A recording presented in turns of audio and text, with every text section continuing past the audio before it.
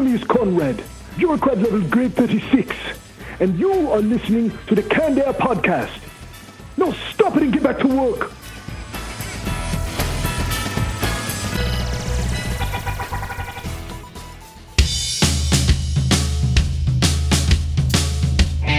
Hello everyone and welcome to another episode of Canned Air, your tribute to comics and pop culture. I am Jeremy Colley. And I am Jack Doherty. And joining us today, returning to the show, he's been on the show quite a bit. It's funny, I went back and looked when putting the notes together for this to see when the first time we had this gentleman on the show was. And do you have any idea? Do you want to take a guess, Jack? Within the first 200? Yeah, within the first 100. Good God, was it really? Number 71 that came out man. in early 2015. That's how long we've been in contact. So we're honored to welcome back the creator of the Snow Universe, and here to talk about his Kickstarter, which is now live for the Red Wave Issue 1. We welcome comic creator Nick Good back to the show. Nick, thanks so much for being here, man. Hello, thank you so much for having me back. I can't believe it's been that long as well. That's crazy. I know, it blew my freaking mind, man. That was before we moved to this studio too, huh? Oh yeah, easily. Good God. Yeah. So that Jeff was here then. Probably. Yeah, Jeff was here. Whew. Yeah. 3 co-hosts ago. Yeah. And even more years. Yeah, it's crazy how time flies, but we have a good show lined up for you today. We're going to be talking about, in our Retro Roundtable, samurais from throughout pop culture. I'm excited about this. I don't think we've ever touched on that topic, and Nick seems to be quite the aficionado on samurais. Pressure's on. I'm kidding. But looking forward to a grand conversation there, and then we're going to be turning our attention over to Nick to be talking about the Red Wave, #1 on Kickstarter. But before we do all that, don't forget to find us on Twitter at CannedAirPod and on Instagram at Canned_Air. And if you want to show some support and get some extra content in return, go to our website, CannedAirPodcast.com, where you can hit either the merch button or the Patreon button, where you can get t-shirts, stickers, mugs, all that kind of stuff. Or if you just want extra episodes that you haven't heard, our Patreon, $5 a month gets you access to the Canned Air Patreon pod. $10 a month gets you even more. So check that stuff out. And coming up September 25th, don't forget the Tor Gaming Expo, where yours truly, the Canned Air Podcast, will be hosting, acting like asses for the day. That's for sure. Pressing the flesh with the public. Again, September 21st at the Super Kick. What was that? Super Kick, like soccer arena or something? Something like that, yeah. I think it's just called Super Kick, but it's indoor soccer arena. Super Kick Columbus in Lewis Center, Ohio. So check that out. I think it's at torgevents.com. And don't forget to listen to us on Evergreen Podcast Network. And if you want to go there to the convention, Torg Events, use promo code CANNEDAIR for 10% discount. See? Someone's been not passing that information along. Are you looking my way? No, he's not here today. Okay. Well, he's got stuff happening in his life. We understand. So, all right, anything else? That's it. Let's kick it off with this week's Retro Roundtable. And away we go!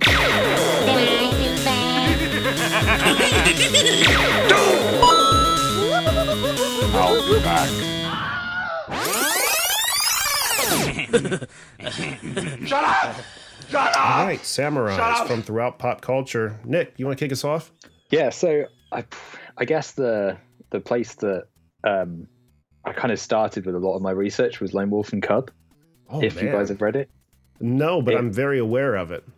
Going into writing the Red Wave, I'll talk later on about all my kind of influences that I had for it, but I was sort of hunting out any comics that had Ronin or samurai or anything, and the one I kept coming back to was Lone Wolf and Cub. So I picked up 4 volumes of it, and they're the ones that are like almost half page size. They're like really small little kind of books of it, which adds to the tone of it. I'm sure there's like a normal full comic size of it, but this one just added like a real kind of tone to the story, and the art is just gorgeous. Like it's really, really nice, and the story's absolutely brutal at times, but really heartwarming as well. It's got a really nice balance to it. Sure. So yeah, that was kind of the one that I kind of kept popping up in terms of comics that I somehow had missed. It was just something I'd never read. And they then had made a movie of that, right? I think so. I think there's a few kind of versions of it. It's a story that I've seen throughout kind of pop culture a lot, where it's sort of like the samurai with a baby or the samurai with a kid. Right. And whether it's called Lone Wolf and Cub or not, I've seen versions of it. Sure. So yeah, that was something that I really landed on. And reading it was something that I was like, this should totally be like, they should totally make an animation of it or something like that, because it's got breadth on it. It's huge. And I really kind of am surprised that it's not being made at the moment. It's something that I think would go down really well. Right. How old are those comics? Oh God, I wouldn't know. They've been around for a while though, right? Yeah, definitely. Because Frank Miller did a book called Ronin, which must have been in 80s, maybe early 90s, and that was influenced by Lone Wolf and Cub. Oh wow. So it's definitely been around for a while, but it's a really, really good book if you get around to it. Like I said, it's really long, so it's an investment of time for sure.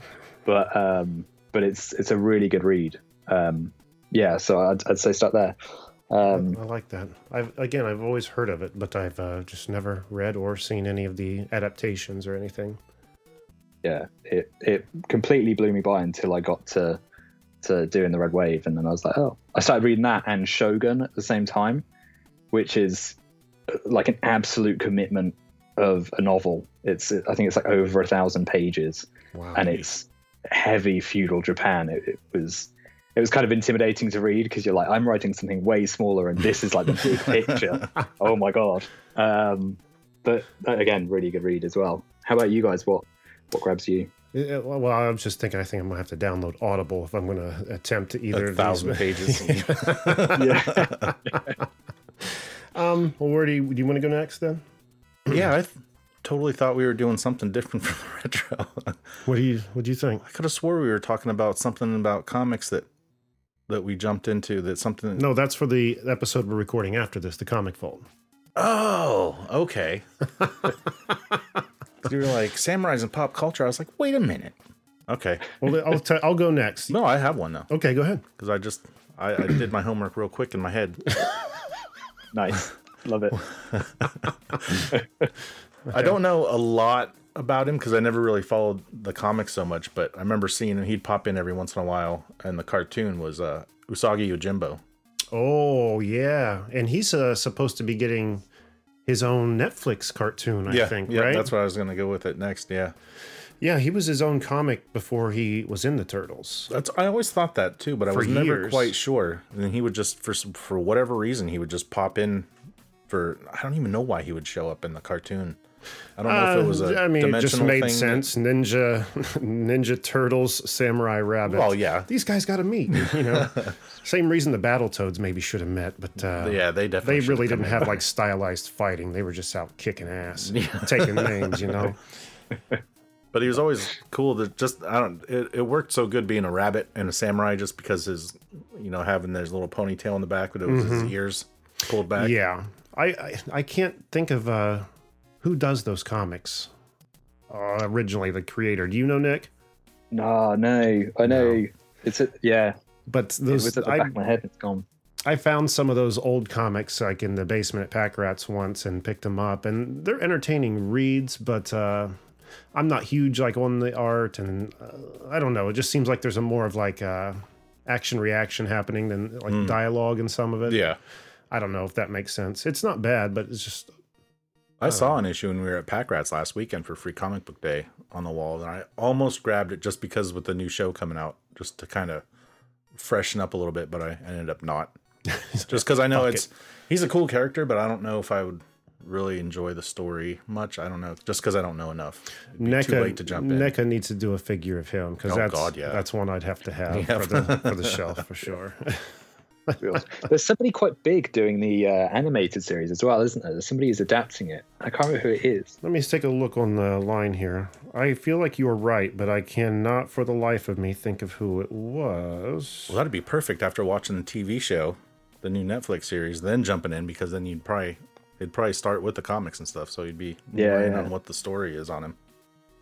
I just vaguely remember when it got announced that there was somebody quite big attached to it, and I thought, oh, that's quite an interesting idea. Let me see. I don't think there's much really on it other than just like a cover photo of him, which it looks awesome, but most of the Netflix CG stuff is really good anyway. James Wan? Oh, intriguing. That's what it says. I'm not even sure of who that is. Is said to executive produce. Intriguing. Name sounds familiar. I'm not sure. You know that name, what he's Nick? done though. James Wan. Yeah.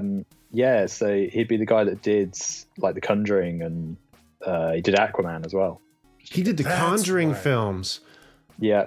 Okay. That's why it sounds familiar with Aquaman. I'm excited. I enjoyed those films quite a bit. The first one was my favorite, The Conjuring. I say The Conjuring and Usagi doesn't really seem like it would go very well, but with Aquaman in there, that I don't fits know. in a I mean, little bit if he can bring some kind of who knows? Maybe like Nick was saying, playing both ends. You know, have it be sweet and very bloody at the same time. Hey, yeah. You know, Yeah.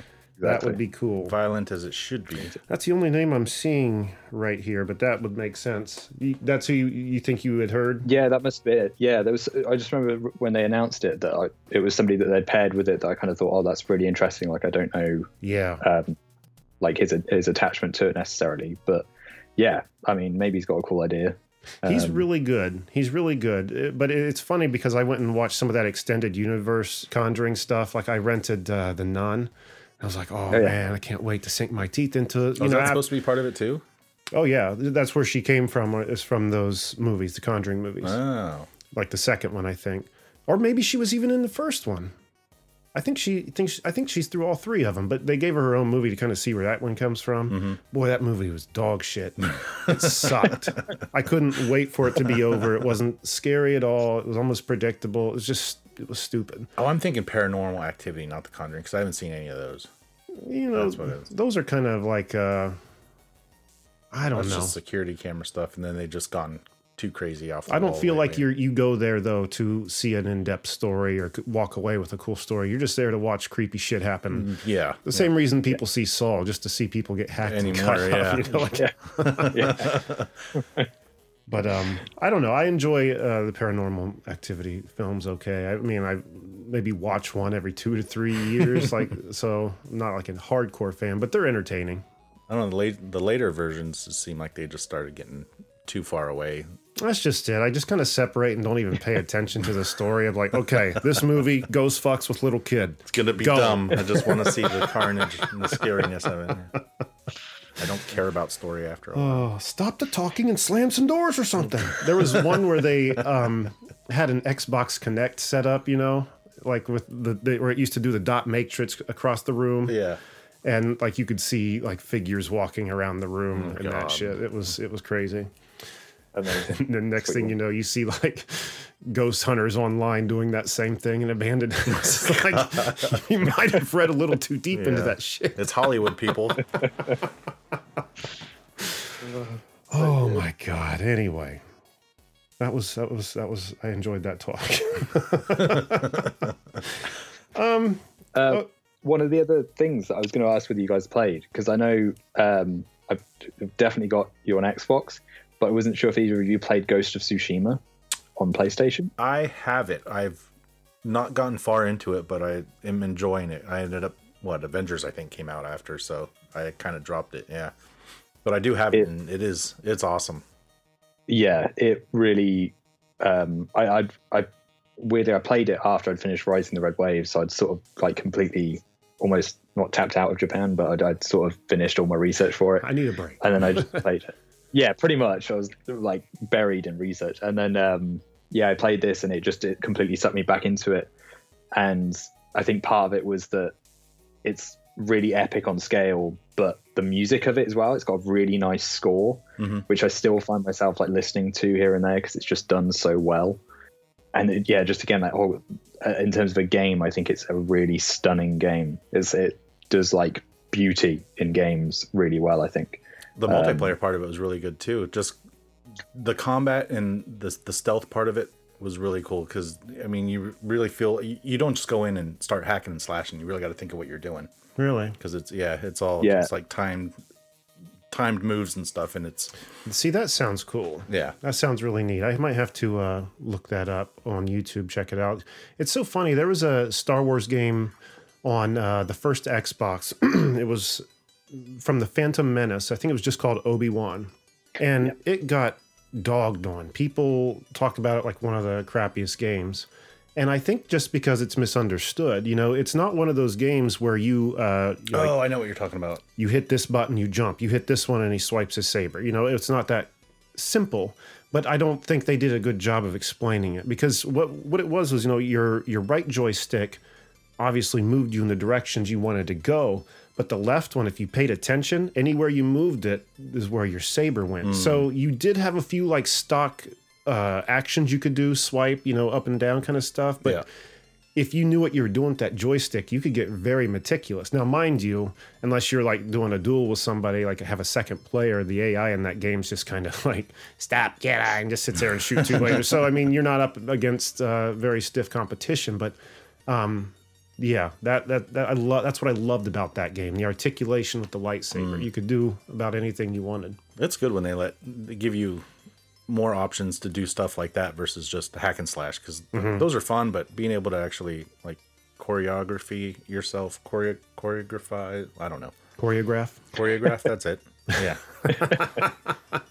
Because then after that, like later they did the episode 3 like movie game, and it was like mediocre at best. Like it was like watching it like Resident Evil, kind of like through security camera stuff. You couldn't really move the view around, and it was very much couple combos to do a couple quick moves. But there was a level, it was like a hidden level or something you had to unlock where you could play Yoda, and it was set up very much like a Street Fighter, I guess. You know, you're looking at the Jedi Council like chairs and stuff in the background, and you're Yoda just standing in the middle, and an endless sea of clone troopers are coming in to kill you.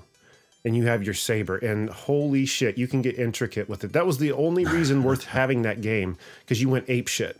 And if you're... What system was that on? That one, it was on Xbox. Pretty sure it was Xbox. Star Wars game, I don't remember. PS2 as well. What's that? I think it was Xbox and 2, I think. Yeah. I think I actually had it on both, weirdly. I'm sure it was cross-platform game to capitalize. But like when you would hit a trooper's arm, like his arm would go flying. If you did a swipe across his neck, his head would go flying. So, and as quickly as he moved, you didn't even have to really pay attention to what you're doing. It's just kind of button mash and jump. And the visual was so pleasing. And they just kept coming until you died. It was like an endurance kind of a thing. So it was cool. It was a lot of fun. See if I can find that anywhere. Speaking of Star Wars, I know our samurai conversation ended up in Star Wars, but that's how the retro do. And there's loose translation in there somewhere. Well, Darth Vader is heavily, his design's heavily based on samurai, like helmet and stuff. Yeah. So, and they had swords. Take that. Yeah. You had talked about, Nick, you said something a little bit ago about, indulging, looking at anything that has to do with Ronin, especially in comics. Have you happened to see the Ninja Turtles, the last Ronin series? I did, yes. What are you thinking thus far? Yeah, I like it. I think I said this before on the show, because I'm pretty sure every episode that I've been on, we'd ended up talking about turtles. My bad. I think I'm a fan of turtles, but I'm not. I wouldn't say I'm like a hardcore fan of turtles, so I don't quite know the lore of everything. I don't think I've kind of seen everything right around it, but I'm enjoying it for what it is. I think, sure. It's a good read. And again, this is how you be polite when you do not like it. Yeah, I don't like them at all. No, definitely. I do really enjoy it. I just, I think with Turtles, it's one of those things where I think it's always got like a samurai influence to it, which is really nice. Like, I love that about it, that it has so much tied to that kind of culture. Yeah, it's just always cool, isn't it? Sure. Like, it's always hard not to like anything Turtles, I think. For me anyway. Like how frighteningly realistic they captured samurai life with that third movie. Sure. Did you see Nick's face for a hot second? He got worried.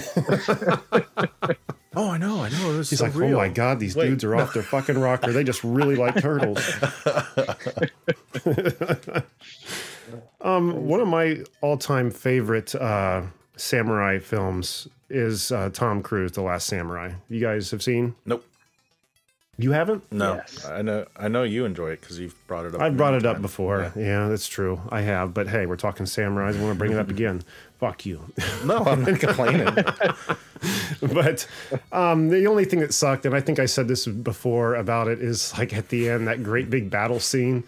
Like there's a big battle, like they're out on a battlefield, and like every samurai gets killed except for Tom Cruise. Like everyone dies except for Tom Cruise. Like what?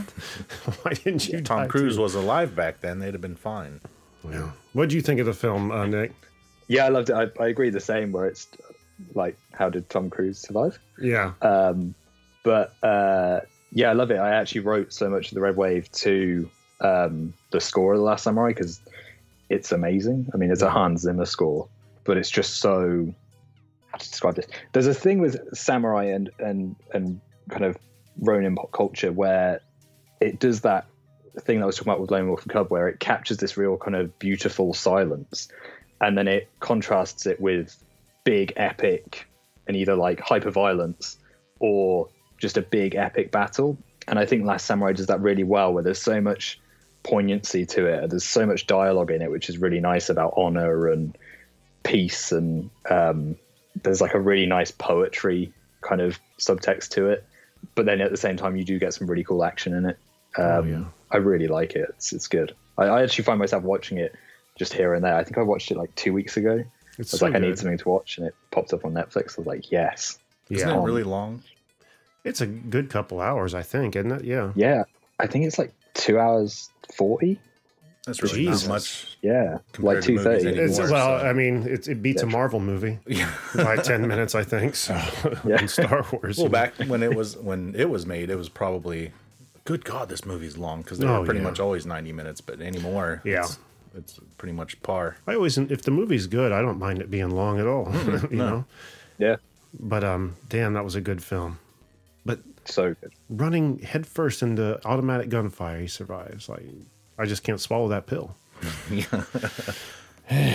Anyway, Although you do get the really, like, I don't want to spoil the film. There's a really good piece of dialogue that I think is the last piece of dialogue in the film, where he says something, Tom Cruise says something to a character, and I really like his dialogue there. So I'm almost sort of like, it's annoying that he lives because he definitely would have died. Like those machine guns would have split him in two. But his dialogue that he gives is really beautiful, I think. is that when he was like addressing the emperor, or I can't remember? Yeah. Okay. Yeah. I won't say anymore. I'm just trying to remember the moment. But Yeah. Yeah. He has a piece of dialogue that every time I watch it, I'm like, yes. Great. So good. oh man, I'm gonna have to watch it again now. And he was American, or should he have been Japanese? He was he had been in the Civil War, if I remember correctly, and he was just like working for like Smith and I can't say it, Smith and Wesson or something like that, some gun company, and he was just kind of an alcoholic. And I think Japan was like trying to move away from like the samurai way of life. They were trying to modernize their military, so they brought him over to do just that. But It's he kind of like a Dances with kind of Wolves type switched a little bit, I guess. Kind of switched sides in the process, and then turned made a damn good film. thing. I see. Was that opening? I think it was the opening battle. Oh man, I'm giving too much away. All right, we got to move on. It's great. You got to watch it because it is. You've gotta really, watch it. really I'll do that when I get home after the show. Oh, it was really good. All right, well, I enjoyed that talk thoroughly, which is why We also managed to go.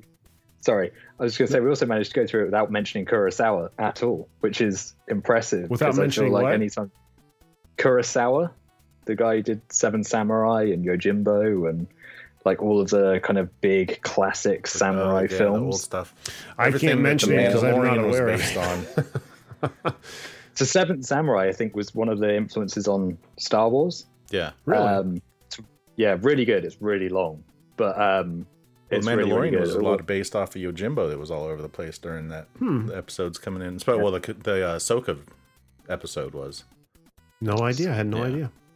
Yeah, it's worth a watch. Like if you're really into kind of samurai, watch anything Kurosawa because it is like the pinnacle of samurai on film. It's all black and white, and all of it's quite long. So go into it kind of thinking you'll be there for a while, but it is well worth a watch. Yeah. Awesome. I've got a lot of stuff to check out after this. I just love samurai, like anything. It's so much. I guess I don't know enough of it, though, because you keep naming stuff that I apparently should be general knowledge for a samurai fan, but I don't know. Well, he just made a comic based on it. He's got to know. I had to. That's true. Well, we got to find out more about this comic. So let's jump to a quick commercial break, and when we come back, we'll turn our attention over to Nick and talk about the Red Wave. Stay tuned. Are you tired of seeing your teen or young adult struggle on a path that clearly isn't the right fit? Is your teenager confused about which direction to take after high school? The future of work is changing rapidly, and our kids need to know all of the options available after high school so they're empowered to make the choice that is best for them. In each episode, we explore the latest trends that are shaping the opportunities of today and tomorrow. I'm your host, Betsy Jewell, and this is the High School Hamster Wheel Podcast. You've got questions, we've got answers. Business leadership, ownership, and sales can be challenging. Tune into the Accelerate Your Business Growth podcast to learn from the world's experts. Join me, your host, Diane Helbig, as I chat with people who have expertise in various areas of business. You'll enjoy the lively conversations that are focused on providing you with the ideas, tips, and suggestions you need to realize greater success. Get what you need for your business when you need it from the people who have the answers. Accelerate Your Business Growth is part of the Evergreen Podcast Network and is available on Apple, Spotify, or wherever you listen to your favorite podcasts. All right, we are back from commercial break and sitting here with Nick Goo. Nick, thanks again for being here, man. Thanks so much for having me. So much to talk about here. This Kickstarter you have going for the Red Wave #1. We've looked at its... Dude, you sent us just a few pages, and I cannot wait to read this thing. And I'm not saying that to kiss your ass or to coax the listeners money out of their pocket. I promise. Like, I was hooked. I've got to see what happens in the rest of this, but I don't want to say what got me hooked. So go ahead and tell the listeners about the Red Wave. Yeah, so the Red Wave is, we basically describe it as a bodacious, emotionally driven Ronin tale. And it sort of takes its cues from pop culture and samurai lore, and we sort of really blend the line between what's fiction and what's fact. So the story is basically about these two characters called Hikaru and Mizuki, who are Ronin. They've left behind the life of the sword, and they're living the kind of peaceful peasant life, basically in a community that they built themselves. And then one day, this group of kind of Ronin clan ex-samurai who are basically driven by one thing, which is to protect and remove from society these two long-lost blades, which were made by swordsmiths called Masamune and Muramasa. So these guys were real. This is sort of where I had to do a lot of research and absolutely loved it. But in samurai culture, swordsmiths were basically deemed to be holy men. They were deemed to be like some of the most precious in society. So they always wore white, and there was something that they beat into the steel of every sword. So every samurai sword almost had an essence to it. And the way that I've kind of done it is that one is inherently good and one is inherently bad. And at one point they were brothers, and then something happened, they fell apart, and they've made these two blades. So one is designed to basically be used for the best reasons, to rid the world of like horrors, crime, anything. And the other is deemed to just kill. It's just there to destroy. And the Red Wave are designed to protect these two blades. And so one day they rock up into the village where Hikaru and Mizuki are and say that there is a blade in your town, and we are going to basically pillage and kill until we get it. And that's where the story comes. So the story sets in motion this kind of arc of finding these two long lost blades, and how two people who'd given up the life of the sword are now dragged back into it. And yeah, it came from so much research, from everything in terms of, like I've mentioned, Kurosawa and Lone Wolf and Cub, to then I really wanted to make sure that I wasn't I was quite aware that I didn't want to write anything dialogue-wise that felt a little bit self-aware, like it knows it's in feudal Japan. And so I tried to write dialogue that felt a little bit pulpy, a little bit kind of modern. And I actually ended up watching a lot of Tarantino for that. I think Tarantino does his dialogue pretty well. And so a lot of it was very dialogue-based. I think it's the one thing that I've written where I've really, really honed in on the dialogue, and I was sat there for a long time going back and forth and speaking to Harry, who illustrates it, and just kind of saying, like, does this work? Does this work? And the project was actually my dissertation for my master's. I did a creative writing master's, and this is what I wrote for my dissertation. So I fully just engulfed myself in samurai and Ronin culture, and came out with this. So wow. Yeah, it's been around since I think the end of 2016. It's been a long while that Harry and I have sort of just been in this bubble, and we haven't talked to anybody else about it either. It's very much just been between us, and yeah, I'm just so excited that now we've kind of got the chance to show it to everybody in a Kickstarter and hopefully get to make it. I think you're going to get to make it, man. I mean, I think so. The artwork is gorgeous, like you said. That dialogue. How to put it, like you were saying, I guess you can kind of, now that you say the Tarantino aspect, you were watching a lot of Tarantino, you can kind of see that, because the next word to every word said is the line that should be, as Phil Lamar so eloquently said the one time we had him on the show. But that, and I'm just so intrigued about these swords. I mean, you kind of touch on what makes them special in the comic, but I don't want to say, damn, bravo. I don't think you're going to have any problems trying to get this funded. I think this is in the bag. And I was going to ask next your inspiration, but you kind of already said that this was going to be your dissertation. Yeah, it was. I was really lucky that on a creative writing master's, your dissertation is basically just a story. So you just have to write a story. Mm-hmm. And I wrote the first 2 issues of this as my dissertation. That was sort of the word count. And then they were really gracious that they'd let me sort of add in a footnote, which was basically finishing the story so people know where it goes. But yeah, so I wrote it as that. And so much of it did come from initially researching about Japan. Like, there were so many things that I didn't know about swords as well, in terms of that they really believed that people are born as samurais. So if it's the son of a samurai being born, they basically have to make sure that a sword is in the room of the birth. Wow. Stuff like that, where I really kind of thought swords are integral to samurai, but more so than I ever thought. And that's where this story of the Masamune and Muramasa blades sort of came from, is just this kind of desire to say that they may leave behind the sword, but something's always going to drag them back into it. And yeah, the sort of mystical side of it all, that really does kind of kick off. You'll There's see a lot of it. crazy lore and stuff that goes with samurais. That's like with them, they never unsheathe their sword unless they're going to take a life from it.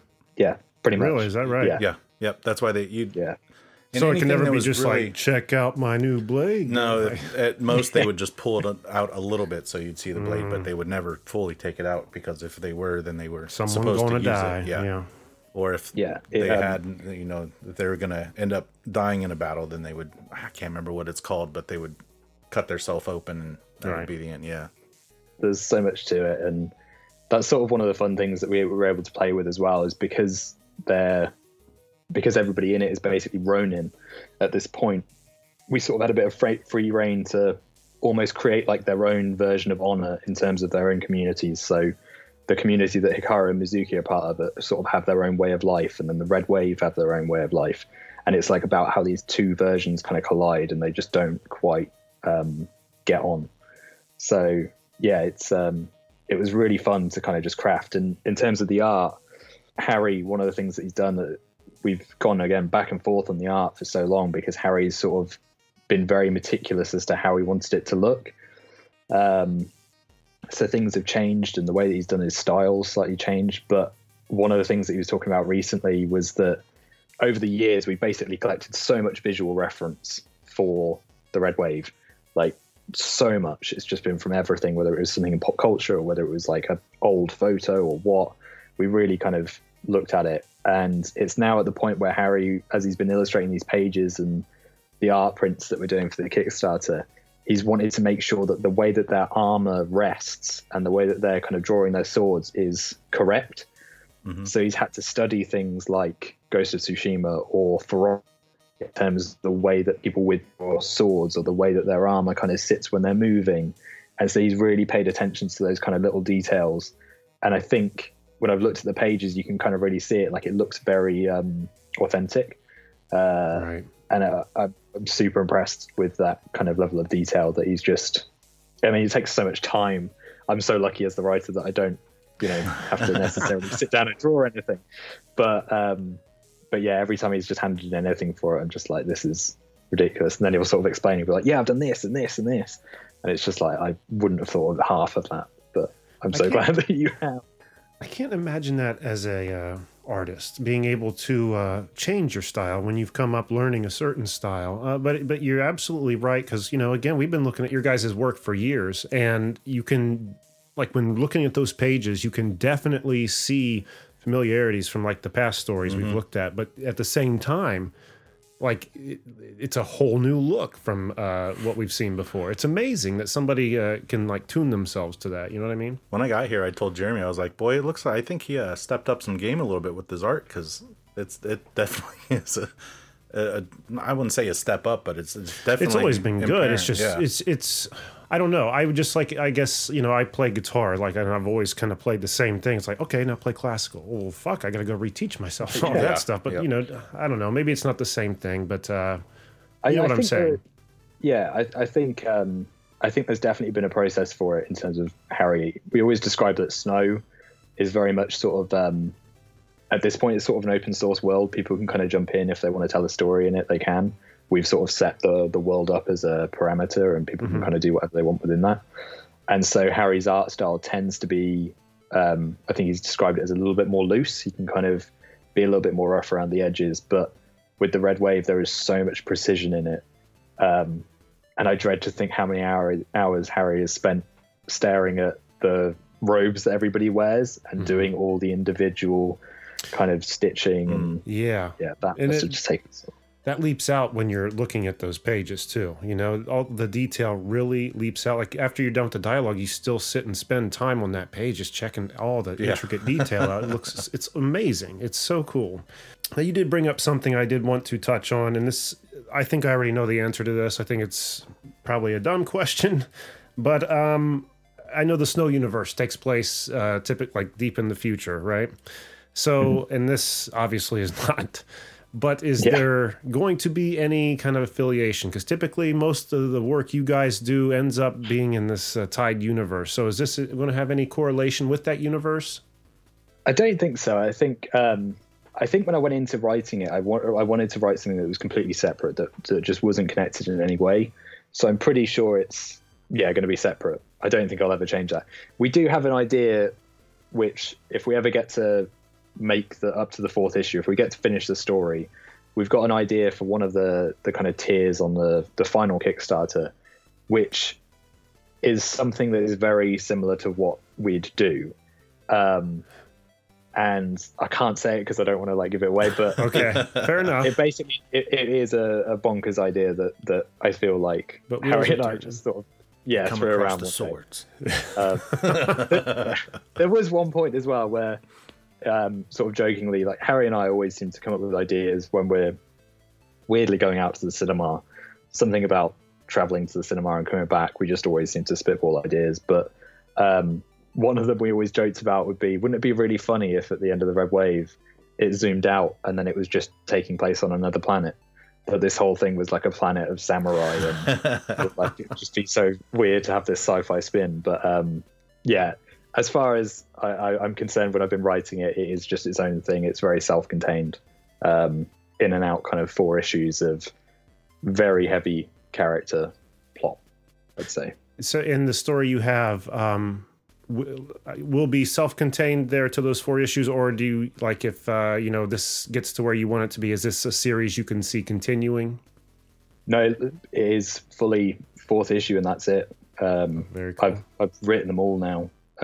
So they're fully finished, and it's odd as well because Snow is something that I kind of keep shifting and changing and adding things to, but the Red Wave felt very much like once I wrote the final page that was it. I was sort of like, which was a weird feeling. It was an odd sensation, but it was nice. So yeah, wow. There's that just makes me even more excited about the book. It honestly does. It looks so freaking awesome. And if you can send us anything else to look at, we would love to see it.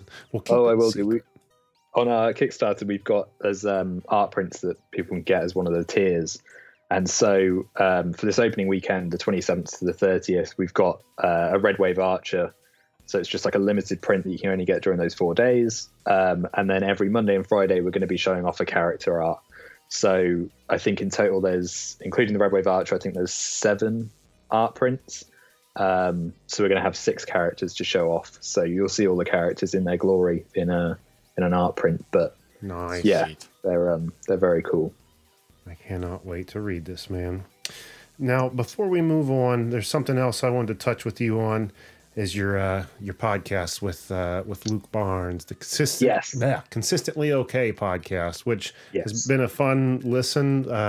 You guys got me on a Batman 89 kick from hell. Like I was listening to your Batman episodes. It's like, my God, I got to go watch this shit again. Yeah. So thanks for pointing me down that foxhole. But do you want to tell listeners a little bit about it? Yeah, so the Consistently Okay podcast is, as you say, this podcast I do with one of my best friends, Luke Barnes. He lives in Norway. I live in England. And in our second season, basically we're talking all things pop culture in 2021 and 2022. And we were also doing a special kind of in-depth series where once a month we're talking about something Batman. So we're going through all the Batman films, Batman comics, Batman animated stuff. And then if our scheduling works, which we hope it does and nothing gets delayed, we should finish our second season with The Batman by Matt Reeves in March. So nice. Yeah, if you like Batman or if you like pop culture, just head on over. We just basically talk nonsense for a long time. Yeah, it's good fun. But you don't talk about it in a way that makes the listener feel excluded. I've heard shows that do that. It draws you in and makes you, I don't know. I just kept looking for the next Batman episode on there. Like they were so cool, and I'm excited to listen to the Christian Bale Batman episodes. That's going to be awesome. Yes, we've just recorded. So we've just talked about some Batman comics, which is really fun. I absolutely love our episodes where we talk about comic books. So yeah, Batman Begins is next. And the episode that would have come out this week is the brilliant and amazing Batman and Robin, which is just, I hope that you listen to that and you want to watch Batman and Robin again, because it's awesome. It was great. When did you put that one out? I don't know if I heard that one already or not. So that comes out, it would have come out this Wednesday. Oh, I haven't. I'm going to have to listen to it then. No, I haven't heard it yet. That ought to be good, though. Yeah. Man, that movie sucked. It was an interesting one to have to talk about. We have a brief that we kind of go through every Batman episode, and it's usually covering visual representation, the narrative, and then the casting choices. Mm-hmm. And yeah, getting to Batman and Robin and talking about all three of those was it was interesting. It was difficult. Yeah. Except for Arnie as Mr. Freeze, which is obviously the best Mr. Freeze ever. Yeah. Sing! Chill out. Yeah. Time to cool down, bird boy. We can do that all day. Oh, God, yeah. Nick, man, it's awesome having you here. I want to remind our listeners to check out Nick on Instagram at Goody182, on Twitter at Goody2212. Where else should people be checking you out? That's pretty much it. Just those two social medias. Consistently Okay Podcast can be found on all podcast streamers and on YouTube. And yeah, the Red Wave's on Kickstarter. So if you just search the Red Wave on Kickstarter, you'll find it. And we'll have links for it up there too, to help people get that way. I cannot wait to read this book, man. Mm-hmm. It looks so awesome. I cannot wait. So Nick, thank you so much for being here. It's always a pleasure.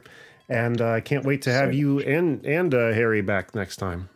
Yes, he was sad to miss it this time, so we'll definitely come back on and all of us can chat. It'll be well fun. Luke's invited too. He's not exempt. We always have fun with Luke too. I'll let him know. They'll be like, who?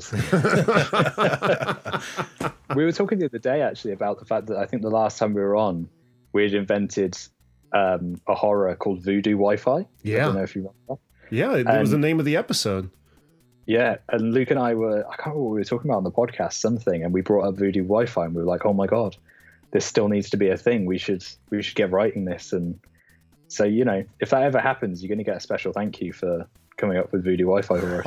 Oh, you got to make us like extras in the background of a scene. Like we have to have a cameo in the comic. That's our goal with this podcast, is to get ourselves in a comic somewhere. So I'll do it. He's like, why'd I open my fucking mouth? Yeah. I'll put you in the Red Wave somewhere. I'll figure that out. There'll be a podcast that'll just turn up in the Red Wave and everyone will be like, what? Oh, they're losing me with this, but all right. Awesome, man. Thanks again so much for being here. And Jack, what have we got on the website? Go to cannedairpodcast.com where you can listen to the show, see who's been on the show, buy some merch to help support the show, become a patron, get some extras of the show, and if you'd like to be a guest and promote your work, send us an email on our contacts page. And don't forget to find us on Twitter at CannedAirPod and on Instagram at canned_air. And again, that Patreon page. Just go to the website Jack was talking about. It's all there in a nice little package. A little bit of money, a lot of content. Mm-hmm. There it is in a nutshell, right? That's it. And again, September 25th at the Super Kick Arena in Columbus, Ohio. I guess in Lewis Center, more accurately, the Torg Gaming Expo. So be sure to check that out. Go to torgevents.com. If you're buying tickets, use Canned Air. Promo code at checkout. Get that cool 10% off. That's it. I think that's all there is to say. Right? Not much more. All right. Well, I think that's a good episode. I had a lot of fun recording this one. So until next time, I am Jeremy Colley. I'm Jack Doherty. I'm Nick Good. Thanks, everyone. No, thank you, man. And thanks so much for listening, everyone, and be excellent to each other.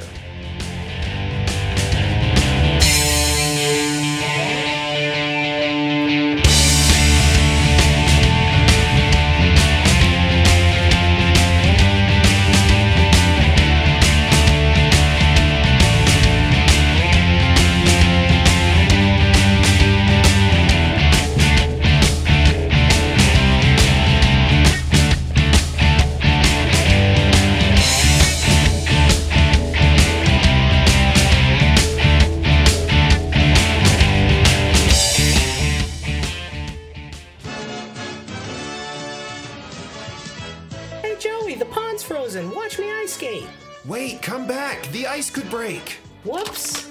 Help! Quickly, walk back to the edge. Stop, you'll break through the ice. Snow jump! Grab this branch. You should have been listening to Canned Air. Now we know. And knowing is half the battle. Snow Job, how'd you get your name? G.I. Joe! This has been a Canned Air production.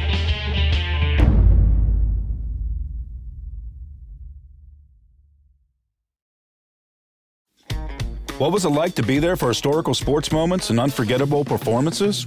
To be behind the scenes? On Pressbox Access, you'll hear from me, Todd Jones, and other sports writers about their experiences with the greatest athletes, coaches, and sports events of the past half century. We'll share some stories behind the stories, some big, some small, and some we've only told each other. Let us buy you around on Pressbox Access.